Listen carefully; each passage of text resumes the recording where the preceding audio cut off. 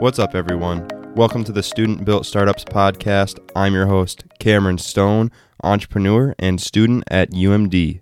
Today's guest will talk about 5 analytics and insights hacks for entrepreneurs. He has worked with Fortune 500 firms in analytics and insights for the past 10 years. He also has his own podcast called Digging for Insights, where he shares marketing and career advice for insights leaders. He will be sharing his story and how his education played a role in it. I'm excited to introduce you all to Stephen Griffiths. Hey, Stephen, happy to have you on the Student Built Startups podcast. Thanks for being here. Great to be here too. Glad to hear that. Well, I'll have you start off by sharing one crazy but true fact about yourself with the audience. Sure. So I lived outside the U.S. for 15 years in 4 countries. Wow, that's interesting. You probably had a lot of cool experiences. It was really cool. Yeah, the highlight was, so a lot of times I lived in places where there were other Americans, so with expats. And a couple of those times I did a 2-year service mission in Ukraine and lived in Beijing for 7 months as a student. And that was my favorite because it was immersed in the local language and culture and actually didn't speak a lot of English during those times. So that was especially fun. Yeah, I bet. I have some aspirations of my own to go travel abroad a little bit and get some new experiences. I think it would be fun. Yeah, you learn a ton, that's for sure. Yeah. So let's jump into our first bit of content here. So I'll have you start off by sharing a little bit with the audience about your education and what career experience you have in analytics. For sure. So a long story here. I'll try to keep it short. In terms of education, so I did my undergrad in international relations at Brigham Young University and just had a great opportunity there. I'd say whenever you're doing education, just knowing what your goals are is really important. And so for me, my undergrad, I wanted to get a broad set of experiences, and international relations allowed me to do that, learning a foreign language, as well as getting a little bit technical in terms of doing calculus for an economics courses that I was in. And so that was great. Then transitioned into full-time work. I graduated in the recession, which is a horrible time to try to get a job. And so basically said, hey, I heard about this marketing research thing. It seems pretty cool. And so I printed out a business card, Stephen Griffiths, market research analyst, even though I had virtually no experience, and proceeded to sort of shop around my credentials and my business card and resume to everyone in the area where I was living at the time, and ultimately ended up with a job with Nielsen, which is a global marketing research firm. So had a great time there, consulting with companies, launching new products and doing forecasting and new product consulting for them, which is just a great experience. And did that for about 3 years. Started to get frustrated with, I felt like I was giving good recommendations, and often the recommendations weren't fulfilled. And I was like, well, what's going on? Why don't they follow my recommendations, right? I want to see what's actually happening inside these companies. And so I realized I wanted to go away from just sort of being a consultant to actually working in a company, or client-side research, as it's called. And so I looked at some options and ended up getting into the University of Wisconsin-Madison. They have a marketing analytics and insights program as part of their MBA program. And so it's essentially a master's of marketing research combined with an MBA. And that was a fabulous opportunity. So did that full time for 2 years. And then finally interned at Procter & Gamble, and then got a job at General Mills, where I work now. And I'm in the global consumer insights function. And essentially, we do marketing research. There's analytics within our function as well. And so it's had a chance to do with several different roles, ranging from doing analytics with snack bars like Nature Valley and Larabar and Fiber One Bar, all the way to doing innovation, very different types of work for convenience stores, where I helped launch the Pillsbury stuffed waffle at 7-Eleven, which is a really awesome experience. Oh. And then currently work on Cheerios and doing developing new products and innovation pipeline for that iconic brand. Yeah, that's really cool. Sounds like you have a really broad range of experience in a lot of different industries. And I really like the story of you made the business cards and put marketing research analyst. I think that's pretty interesting. Yeah, well, it was a little scary at the time, but I'm glad it worked out. Yeah. So moving on to a little different topic here. So you have a podcast called Digging for Insights. What inspired you to start that? Yeah. So last year, I've been an avid podcast listener, and I wanted to listen to something that was could help me on my job. And there's a lot of podcasts out there, but I wasn't finding anything that was specifically around the kind of work I was doing, which is around consumer insights and analytics. And so I thought, well, if there's nothing there, maybe I can start it.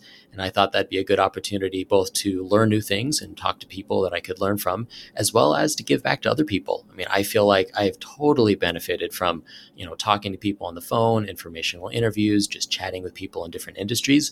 And that's helped me get to where I am today. And I thought this is one more way to pay it forward. Yeah, I can agree with you on that speaking with other people on a podcast, you really soak in a lot of knowledge, and being able to share that with others at just the press of a button. Little work in between, but it's really cool to be able to do that today. Completely agree. Yeah.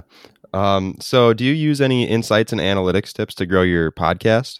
Oh, for sure. And I'll actually get into this later in the podcast when I talk about sort of the 5 hacks that entrepreneurs can use. But definitely, everything from better understanding who the listeners are, with a listener advisory board is something that I use, and I'll talk about that in a little bit, as well as, analytics. I'm pretty early on. I don't have a ton of analytics like a small business would at this point. But the more that you can just, put numbers down in Excel and start to look at trends and patterns, I mean, small stuff like that can really make a big difference. Yeah, for sure. So what is the most challenging thing for you about starting a podcast? And what is the most challenging thing about maintaining a podcast?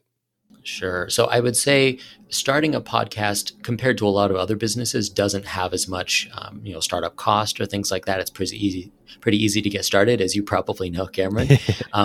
But on the other hand, there are still, to do it well, I'd say it does require quite a bit of work. Everything from, ideally you should have a website. You should probably invest a little bit in podcast recording equipment.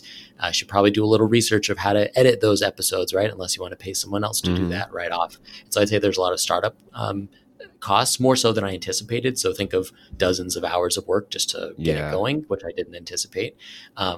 And then once it's going, as you're probably realizing as well, I'd say like growing and ensuring that people know about the podcast, I'd say is probably the biggest challenge ongoing. And I've heard about this from a lot of different podcasters, but you work hard to get good content, get good guests.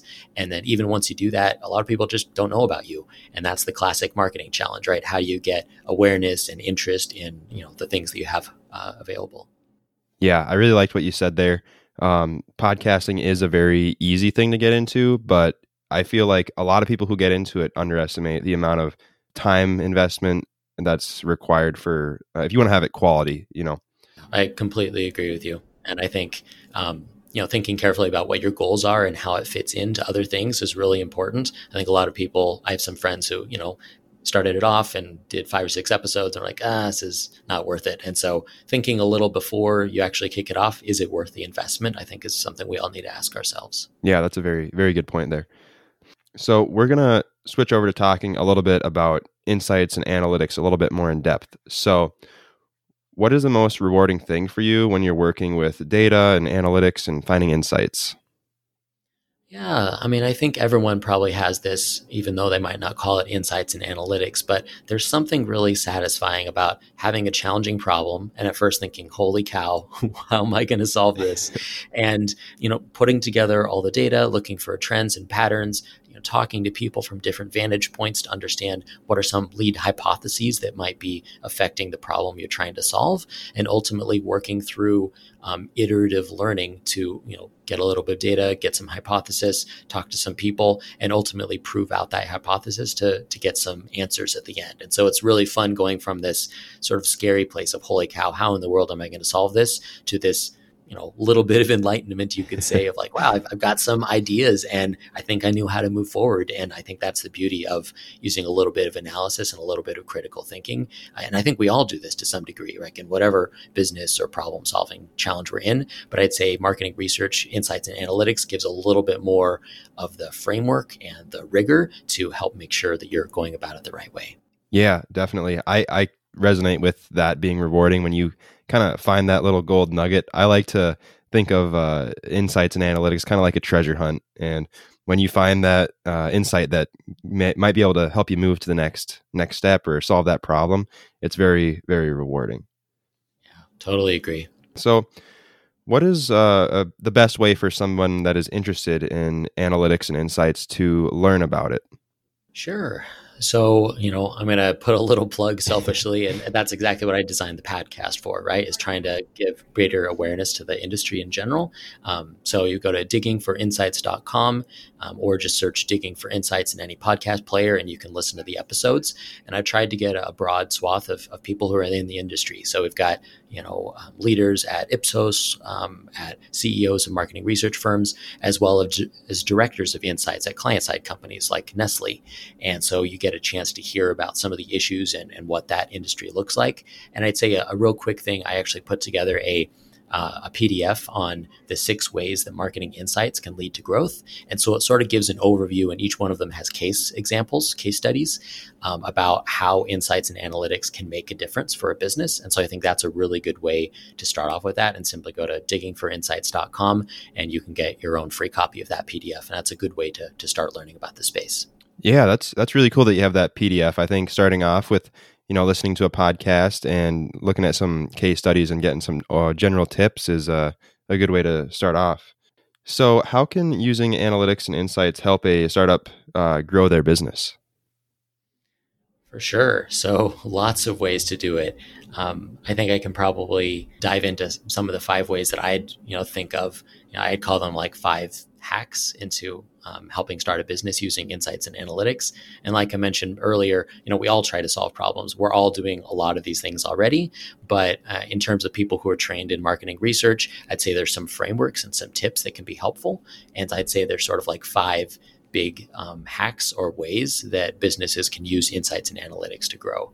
The first take, I'd say, is along this line of customer advisory boards. Have you ever heard of that before? Like a CAB, customer advisory board? I've heard of it. I'm not super familiar with it, but a little explanation would be helpful. Yeah, for sure. So, you can Google this and find more detail as well. But essentially, every business needs an advisory board, right? I mean, that's standard, tried and true practice. And the flip here is saying, hey, what if we took our most valuable customers, or who we think will be our core customers, and put them on an advisory board, and so they can give us feedback. And so this is very common when you're trying to do like innovation. You'll have a group of maybe 8 to 12 sort of target consumers that maybe every week, when you're coming back with new iterations of your product or service, you can run it by this advisory board to get thoughts and feedback. It can be used for your company overall. So you could treat them like a board of advisors, right? Like for any public company would have, and saying, hey, here's a strategic choice I'm trying to make. What do you think about this? What's been your experiences? And so it's a good way to sort of get live feedback. Obviously, like anything, it's qualitative feedback. So you want to pair that with lots of other things that you're thinking about for making decisions. But it can be a really rich place to get insights for how to grow your business. Yeah, for sure. Thanks for explaining that a little bit. And I think involving customers and giving you feedback on everything you're doing is a very important thing to do. I mean, I found it very helpful. So I've even started doing this for the podcast that I run for Digging for Insights. So I call it a listener advisory board. And so people who I think are going to listen to this podcast, and it's just been really helpful even so far. So I had a friend who's a head of insights at a company who, put together some thoughts of like, hey, this is what I like about your episodes. This is how you could change it, how you could be better. And, I've done 10 episodes and there's a lot of stuff I'm like, wow, I hadn't thought of that before, and I'll have to do that. And so just little small things that you can find and learn about, and it can be really valuable later on. Yeah, I could totally see how that would be beneficial. I might have to steal your idea there too. Steal with pride, right? Yep. Or, use the good ideas out there. Right? Uh-huh. Well, cool. So that's sort of the first one hack I'd say is like get a customer or consumer advisory board for your business. The second tip that I'd suggest is, using data as much as you can to make your decisions. And the big take I'd say is using benchmarks. So, I think this goes without saying, but if you're running a small business, it's easy to focus on, just getting the business going and not keeping records so much. And I would really recommend folks just keeping a record of what you're doing, whether it's your sales or if you're running a podcast, the download numbers, what are the metrics that you care about most? And then can be simple as in Excel. You drop in all the other metrics that you think are important. So it was interesting. I was talking to someone who basically did their own sort of marketing analysis for their business. And they literally had an Excel. And on one side, they had like every channel that they were selling their products in.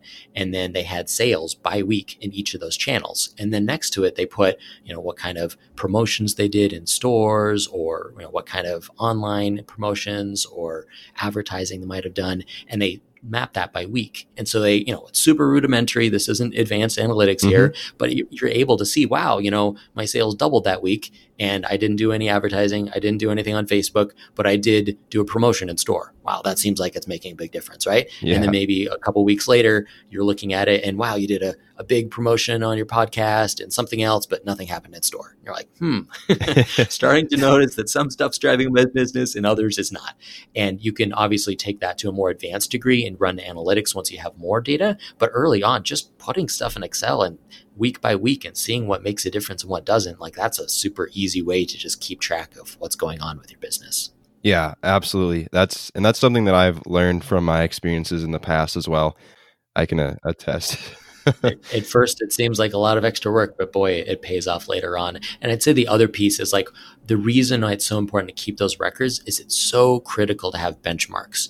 So I used to work at a company that did sales forecasting, and this is no secret, but the secret sauce for that company was they had internal benchmarks for lots of new products. And so, if you get a survey back from a consumer and like, I'm making up numbers here, but 72% of consumers say they're going to buy your product. Like, what does that mean? Absolutely nothing all by itself, right? Like there's no way that 72 of the people are actually going to buy your product. It's all just claimed, but people overstate their interest in products pretty consistently over time. And so if you have a benchmark of saying, oh, but wait a minute, I launched one product that did horribly, and that had a 60% people who said they were going to buy it. And I had another product that did great, and that had a 71% of people that bought it.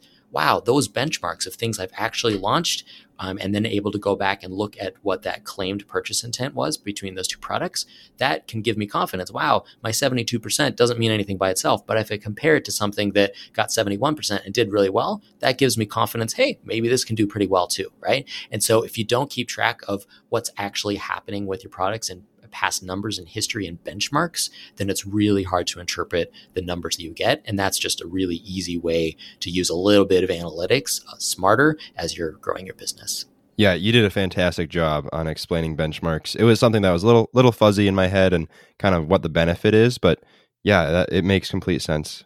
Well, we're about halfway through the episode now, so we're going to take a moment for a brief advertisement. Hey there. You're listening to the Student Built Startups podcast, so I'm assuming that you like listening to things that provide great value. Well, I'm going to fill you in on a little secret that I've heard of recently on how you can get some more free audio content that'll bring great value. Audible.com is a huge library of awesome audiobooks. And the best part is that your first month is free, and you get to keep the first book that you order 100% free. You don't want to miss out on this opportunity. You can get your free 1-month trial and free book at audibletrack.com/sbspod.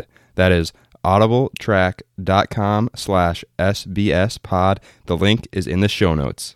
Now it's time to get back to the episode. Yeah. I mean, the one other thing I'd add on to that is just this idea of like, so that's rudimentary, get stuff in Excel and just like, are you seeing any differences? I'd say once you get to the next level, you could try something called linear regression. And it sounds really scary at first, but basically it's an analytic method. It's already built into Excel, actually, so you don't even have to learn a new software program. But basically you could take your line of like, say, weekly sales, and then you put different columns of all the other stuff you're trying to measure. So Facebook ads and in-store promotions and podcast episode launches and whatever else you have in your marketing mix to try to help the sales of your product. And you basically just highlight it all in Excel and then run something called a regression, and basically just uses a little bit more rigorous analytics to say which of those variables, your Facebook advertising, your promotions, actually drives more of your sales. And so that can be a really easy way to do it. If you're interested in learning more, Coursera, the online learning platform, is really good. You can get for free. They even have a specific course called How to Do Regression in Excel. So it literally just steps you step by step, walk you like what to select and how to select it and where to do it. So if that's, later on when you want a little bit more advanced analytics, that's a super easy, scrappy way to do it that's for free. Yeah, it's linear regression. It sounds kind of scary and kind of crazy, but in reality, it's not that like outrageous for somebody that's intermediate or beginner analytics, even just learning a little bit, maybe putting in a half hour learning how to do it, it's something that can be picked up on pretty quickly. Yeah. And once you get that down, the principles behind linear regression is applied to a ton of other analysis. And so even just understanding conceptually what's going on there can really unlock the doors for lots of stuff later on. Yeah. So let's move on to your third analytics hack. Sure. Yes. So number 3, it's around this idea of white space maps. So, this is classic marketing 101, right? Where you have the situation, you're looking at your competitive landscape. So let's imagine your podcast, right? Student Built Startups. There's probably a lot of other podcasts out there. I haven't researched the field. There's probably those that, help students, probably those that are for startups, probably those that are for entrepreneurs. And so you'd want to map that on a map, right? Of and I don't know what the dimensions would be, but maybe something along the lines of which ones are really focused on students and which ones are really focused on entrepreneurship. And then you'd map it out of hey, where does my student build startups go, and how does that compare to everything else on that white space map? So even if you don't do research, just trying to figure out how do you differentiate from your competitors is really big. And I'd say the other way to and so just mapping it out based on what you know is one way to do it, talking to people. Obviously, if you get more advanced, there's lots of rigorous methods that will make a white space map for you. That's what sort of a lot of advanced analytics can help you with that. And so big companies will pay a supplier or an agency to create those for them. But I'd say the other space that people don't think about, so that's sort of a product white space map. The other way you can think about it is marketing white space maps.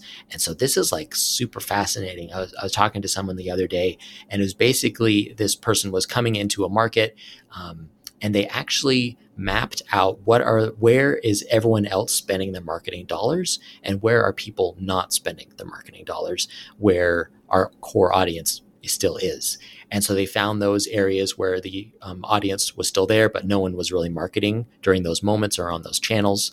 And so then they went and marketed there and were able to get a lot of awareness really fast because they weren't trying to compete with the other 3 or 4 competitors that were all, I forget what the details were, but they were all on, let's say they were all on TV. And so they said, hey, maybe we're going to dominate Instagram, or we're going to be on Facebook where our competitors aren't. And that's going to help us get some greater share of voice and get some awareness faster than we would otherwise. Yeah, that's really cool. I haven't heard of the concept of a white space map or marketing map yet. I kind of would have expected to hear about that in school, but I really like the idea of mapping out kind of your competitive arena and what other competitors or similar businesses or podcasts that are similar to yours, so that you can kind of figure out where your target market is and where you fall within that. I think that's a really great way to give yourself an advantage to differentiate yourself.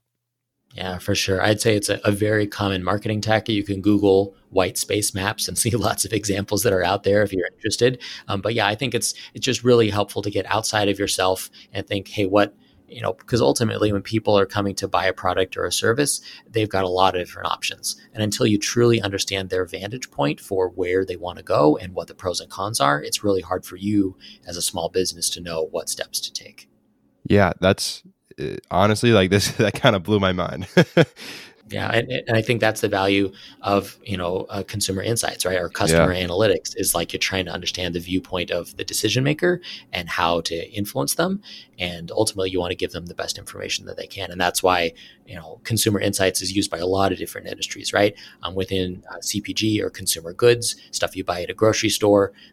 That is called consumer insights, which is what I'm in right now. But there's a lot of very closely related fields. In tech, user experience is really big. So how do I make my app or my website from a consumer perspective more user-friendly? Customer experience is really big. So you think of healthcare and retail and all these other areas, banking even, where you're mapping the customer when they first get to know your product or service, and mapping their journey all throughout. What other services did they get? Did they leave? Did they come back?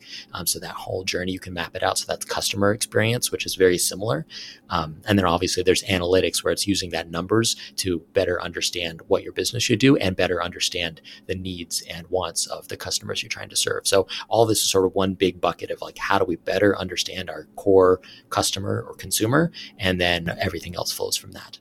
Yeah, I definitely agree that My perspective is especially a small business, it just kind of is built upon understanding your consumer, because if you don't understand your consumer, you won't be able to reach them. So doing that is a very important thing to do, I think. Totally agree.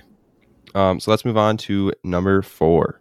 Sure. So, experimentation mindset. So I'd say, a lot of businesses have changed a lot with the lean startup. So, I mean, it's a super fascinating book. I don't know if you've read it already, but essentially it's this idea, super fascinating story of someone who's a tech entrepreneur, and he spent so long creating these, I think it was avatars, but anyway, these little digital, people and animated things that were supposed to be really cool. I mean, months and months of programming to create these things, only to find out that no one cared about them. And that his entire work for months and months was completely wasted because he thought people wanted these avatars when really there was no viable business there.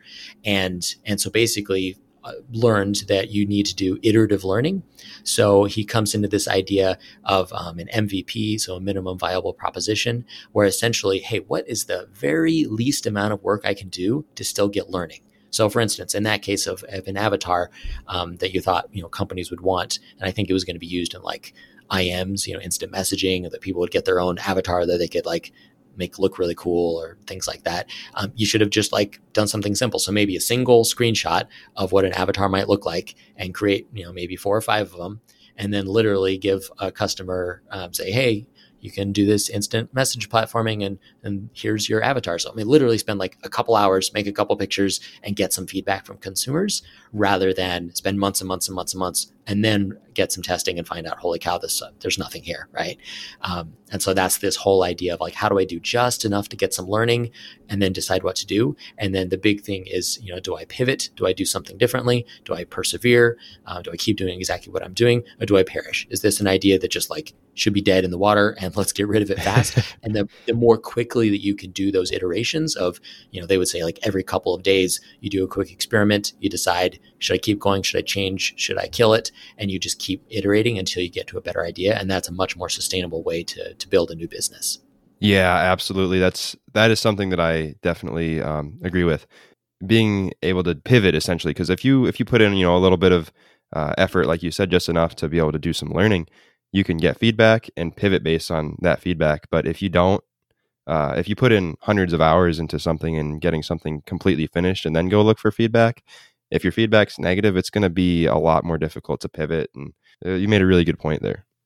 And I think there's something that's really powerful about that iterative mindset. And it's this idea that allows you to make pivots really quickly. And so as you think about, a small business, so say, I'm starting a t-shirt sales business, right? I'm trying to sell these really cool t-shirts with cool logos on them.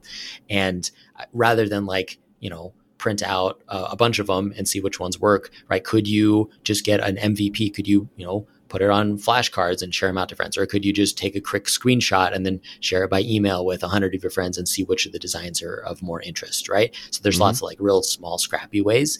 And then maybe if you're going to expand to a different business, how do you, so there's even ideas of this whole idea of setting up just something to get learning that isn't even real. So for instance, if you're trying to do an analytics firm and you're going to do an automated online tool about this advanced analytics and you got to build this whole platform, right? Instead, you literally make a 1 page on your website and you have people come in and say, oh, I want this thing. And then rather than having a whole algorithm do it for you, which is what you ultimately want, maybe the email just goes to you and you, paper and pencil, do the analysis and then just email back your response, right? And then say like, are they even willing to pay for that? Is that even valuable? And like, can you get learning from that? And then if they are, if there is something there, okay, now you can go build a wicked online, online platform that's going to cost a lot of money, but it just helps you like get learning along the way. And I even for a podcast, right? If you're like, which guests should I have? Which topics should I cover? Rather than like go into a whole mini series for like 8 episodes on a specific topic that might not be as interesting to your audience, just do 1 episode, see how it does, and then go from there. Yeah. The one big thing that's kind of hitting me right now is just the idea of eliminating risk. I feel that this idea helps you eliminate risk, especially in starting up a business or coming up with new products and ideas. Yeah, that's exactly right. De-risking is a huge part of that experimentation mindset that I think is really powerful. Yeah. Let's move on to your 5th hack.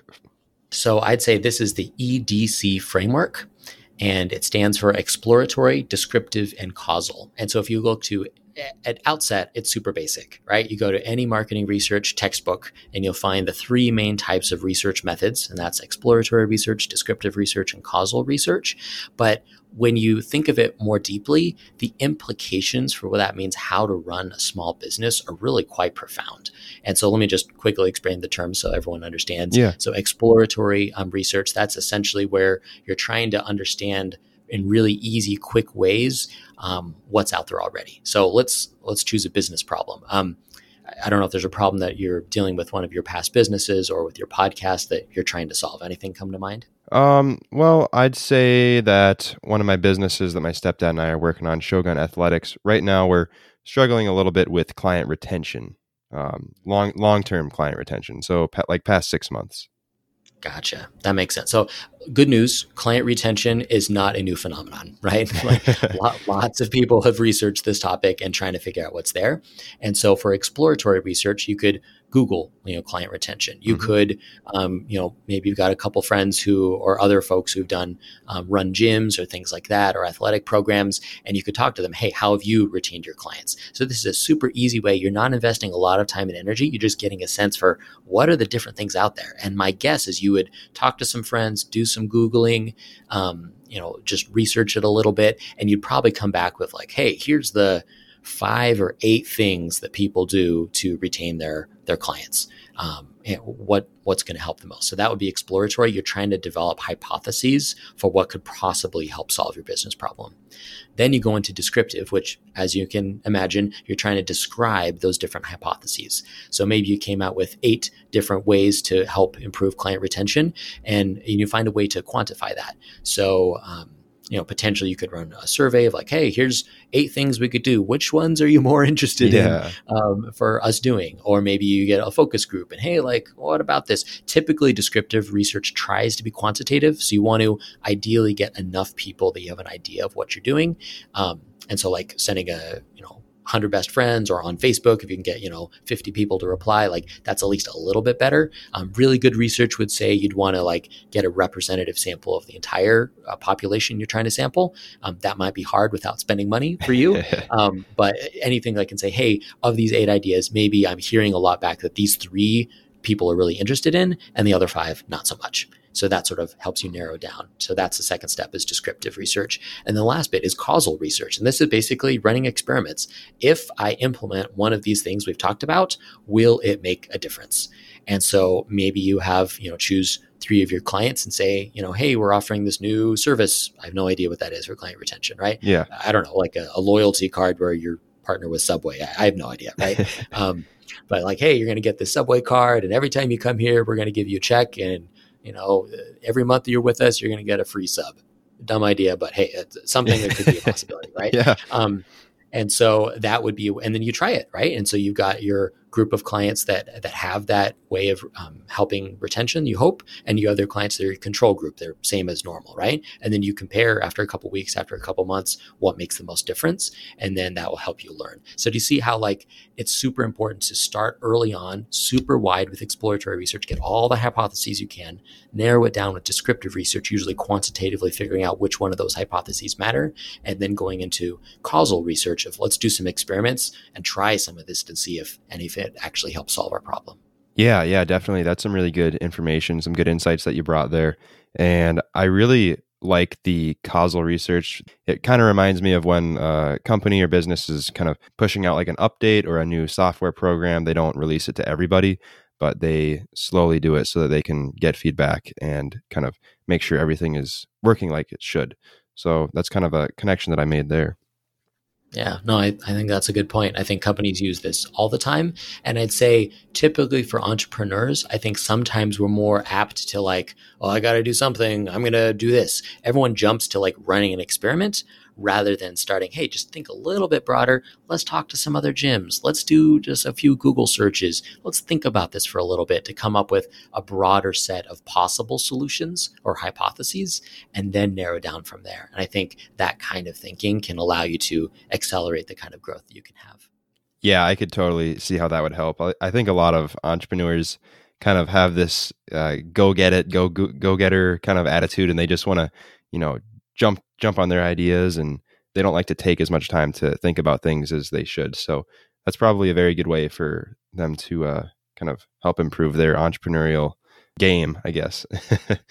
Yeah, I think that can make a big difference. Yeah. So we just got a couple more questions before the Fast Five. Or what would you say are the most important parts of a business to gather insights from? Yeah, I mean, Okay. probably everything, right? Was the short answer. Yeah. I'd say, you do have limited time and resources, so you probably want to find the parts of the business that you think can make the biggest difference, right? Are you having an investor come in, invest in your business, and they're willing to, give you some money? Well, then maybe, okay, which of the marketing levers are going to be most important? How would I spend that money, right? If you're early on and you're just trying to get awareness, maybe you thought, okay, what are the things that I can help get awareness? Or maybe you're halfway, you're pretty well into your business and you're just not as profitable as other companies. So maybe you need to look internally and say, what are my processes are slowing me down and costing me money? And how do I solve those? So I think it really depends what your key question is in terms of figuring out what you want to track. I would say in general, though, the more you can just keep records, even if you don't analyze it, just put the stuff that you have into Excel or somewhere to keep track of it, so that when you do want to look at your budget or your profit or your operations or your awareness, you at least have numbers to pull from to do some sort of analysis. Yeah, for sure. I totally agree with that. Even if you feel like you're not going to use it, keeping track of it is a very safe bet to play. Totally. So we're going to move on to the Fast Five section. I'm going to ask you 5 questions. We'll go through them at a fairly quick pace. So first question is, what is the most valuable class or course that you have taken? Sure. So mine was probably qualitative research with Craig Thompson. So it was a class I took during my MBA program. And I think it was just super helpful for me to realize that qualitative research is so broad and interesting. And whether it's a focus group or in-store ethnography or observation, or implicit messaging tests, there's this broad range of super interesting ways to get insights from people and from situations. And that really opened up my mind. Awesome. What is one book that you would recommend? So there's we talked about Lean Startup. There's sort of a follow-up book that has come out called New to Big. And it's from a company called Bionic and super interesting. I actually interviewed the co-author of the book in episode 2 of on my podcast. But essentially, it's this whole idea of how do we install a nimble startup-like group within a big company. And it goes very detailed in terms of what that team should look like, what kind of work they would do, how to structure it. It's really a fascinating read if you think about how do I become a little more innovative, and it's with very few resources. Yeah, that sounds very interesting. I'll probably have to check that out. That's a really cool idea that somebody had there. Yeah, they have made a big business of it, right? Yeah. So they consult with big companies, creating little startups within companies, and have had a lot of success. All right. Well, question number 3, what is one business tool that you would recommend? Yeah. I mean, Excel is probably, I'm sure you've heard it over and over again, but the functionality there is incredible. And once you even unlock the fact you can do regression and correlations and a lot of these little bit more advanced analytics things all within Excel, and it's all Googleable online if you want to learn how to do it, it's just incredible. And it's free. Every computer has it, virtually. I think that leads to a lot of functionality that I don't know that everyone fully appreciates. Mm-hmm. Yeah. So how do you keep on track and plan ahead? Yeah. So I'd say there's 2 main ways that I do it. So I set weekly goals. So different parts of my life. So Stephen Covey talks about this, but this whole idea of, hey, as I'm a father, so I've got a couple goals about how to be a better father, how to be a better husband, how to be better at my job, want a podcast. And so each part of my life sort of has a couple things I want to get done that week. That's not new, right? I actually record it onto my phone. And so it's like a 2-minute recording of my goals. And so that way I'm out and about or driving home or from wherever, I just have 2 minutes to sort of remind myself, hey, what am I trying to do this week and how am I focused on that? And so that helps give me some guidance.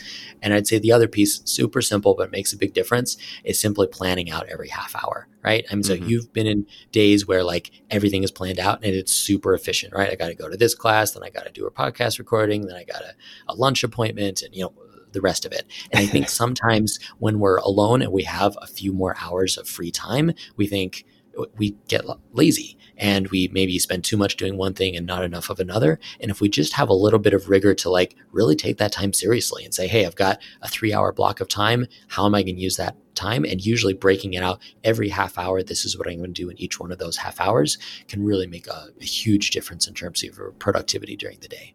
Yeah, that's a really good tip there. I think going through your day with intention for the whole day is a very, very important thing to do. So last question here. What is your favorite thing about having a podcast? Yeah, so I'm going to cheat and say 2 different things that I really enjoy about a podcast. But one, I think, is the opportunity to connect with new people. It's really been fun to talk to people who I normally wouldn't get to connect with and hear a different perspective. So that's been really fun. And I'd say the other piece is the ability to give back. You know, I do a lot of mentoring. I serve on the University of Minnesota Duluth's advisory board for one of their undergraduate programs that you're probably familiar with. Yep. And that's been super fun. And so like I get questions all the time. What should I do career-wise? How should I help with my resume? How should I figure out in terms of if this career path is right for me? And it's really fun to be able to put together podcast episodes that can make a difference. And that, heck, when I was in your shoes, I would have loved to have a podcast that, you know, tells me some details and gives me some real studies. Because back in the old days, like you had to like use your personal network and try to find someone who did what you wanted to do. And that can be very challenging, especially early on. Yeah, I really agree with that. And I think having a podcast kind of gives you a reason to be able to connect with other people that you otherwise wouldn't normally be able to connect with. Well, Stephen, you gave some great insights about analytics and insights. But before we wrap up, I'd like you to give one main takeaway that you'd like the audience to remember. Sure. I'd say whenever you're running your business, do the best you can to keep track of the numbers of what you're doing and really think about everything from the vantage point of your key customer. So what are they thinking? What is their life situation like? What problems are they trying to solve? What other options are out there? And by keeping your customer or your consumer focused, you're able to make decisions that will ultimately help them and grow your bottom line. Awesome main takeaway.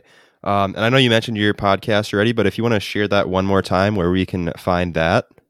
Sure. So diggingforinsights.com, DIGGING, just like the verb, for insights, FORINSIGHTS.com. And you can search for Digging for Insights on any podcast platform, or just tell Alexa to listen to the Digging for Insights podcast and she can play it for you as well. All right. Awesome. I really appreciate you coming on the show. I really enjoyed a lot of the things that you said. So thank you. Oh, for sure. Glad to be here. I'm really glad that I got to share Stephen's story with you guys. Thanks again for being on the show, Stephen. And thanks to everyone listening right now. I truly appreciate your support on this journey. I highly encourage you to head over to studentbuiltstartups.com to go check out the awesome show notes with all the links for everything mentioned in the podcast. Make sure to share this episode with your friends and hit that subscribe button for more entrepreneurial stories and advice. Thanks again, and I'll catch you on the next episode.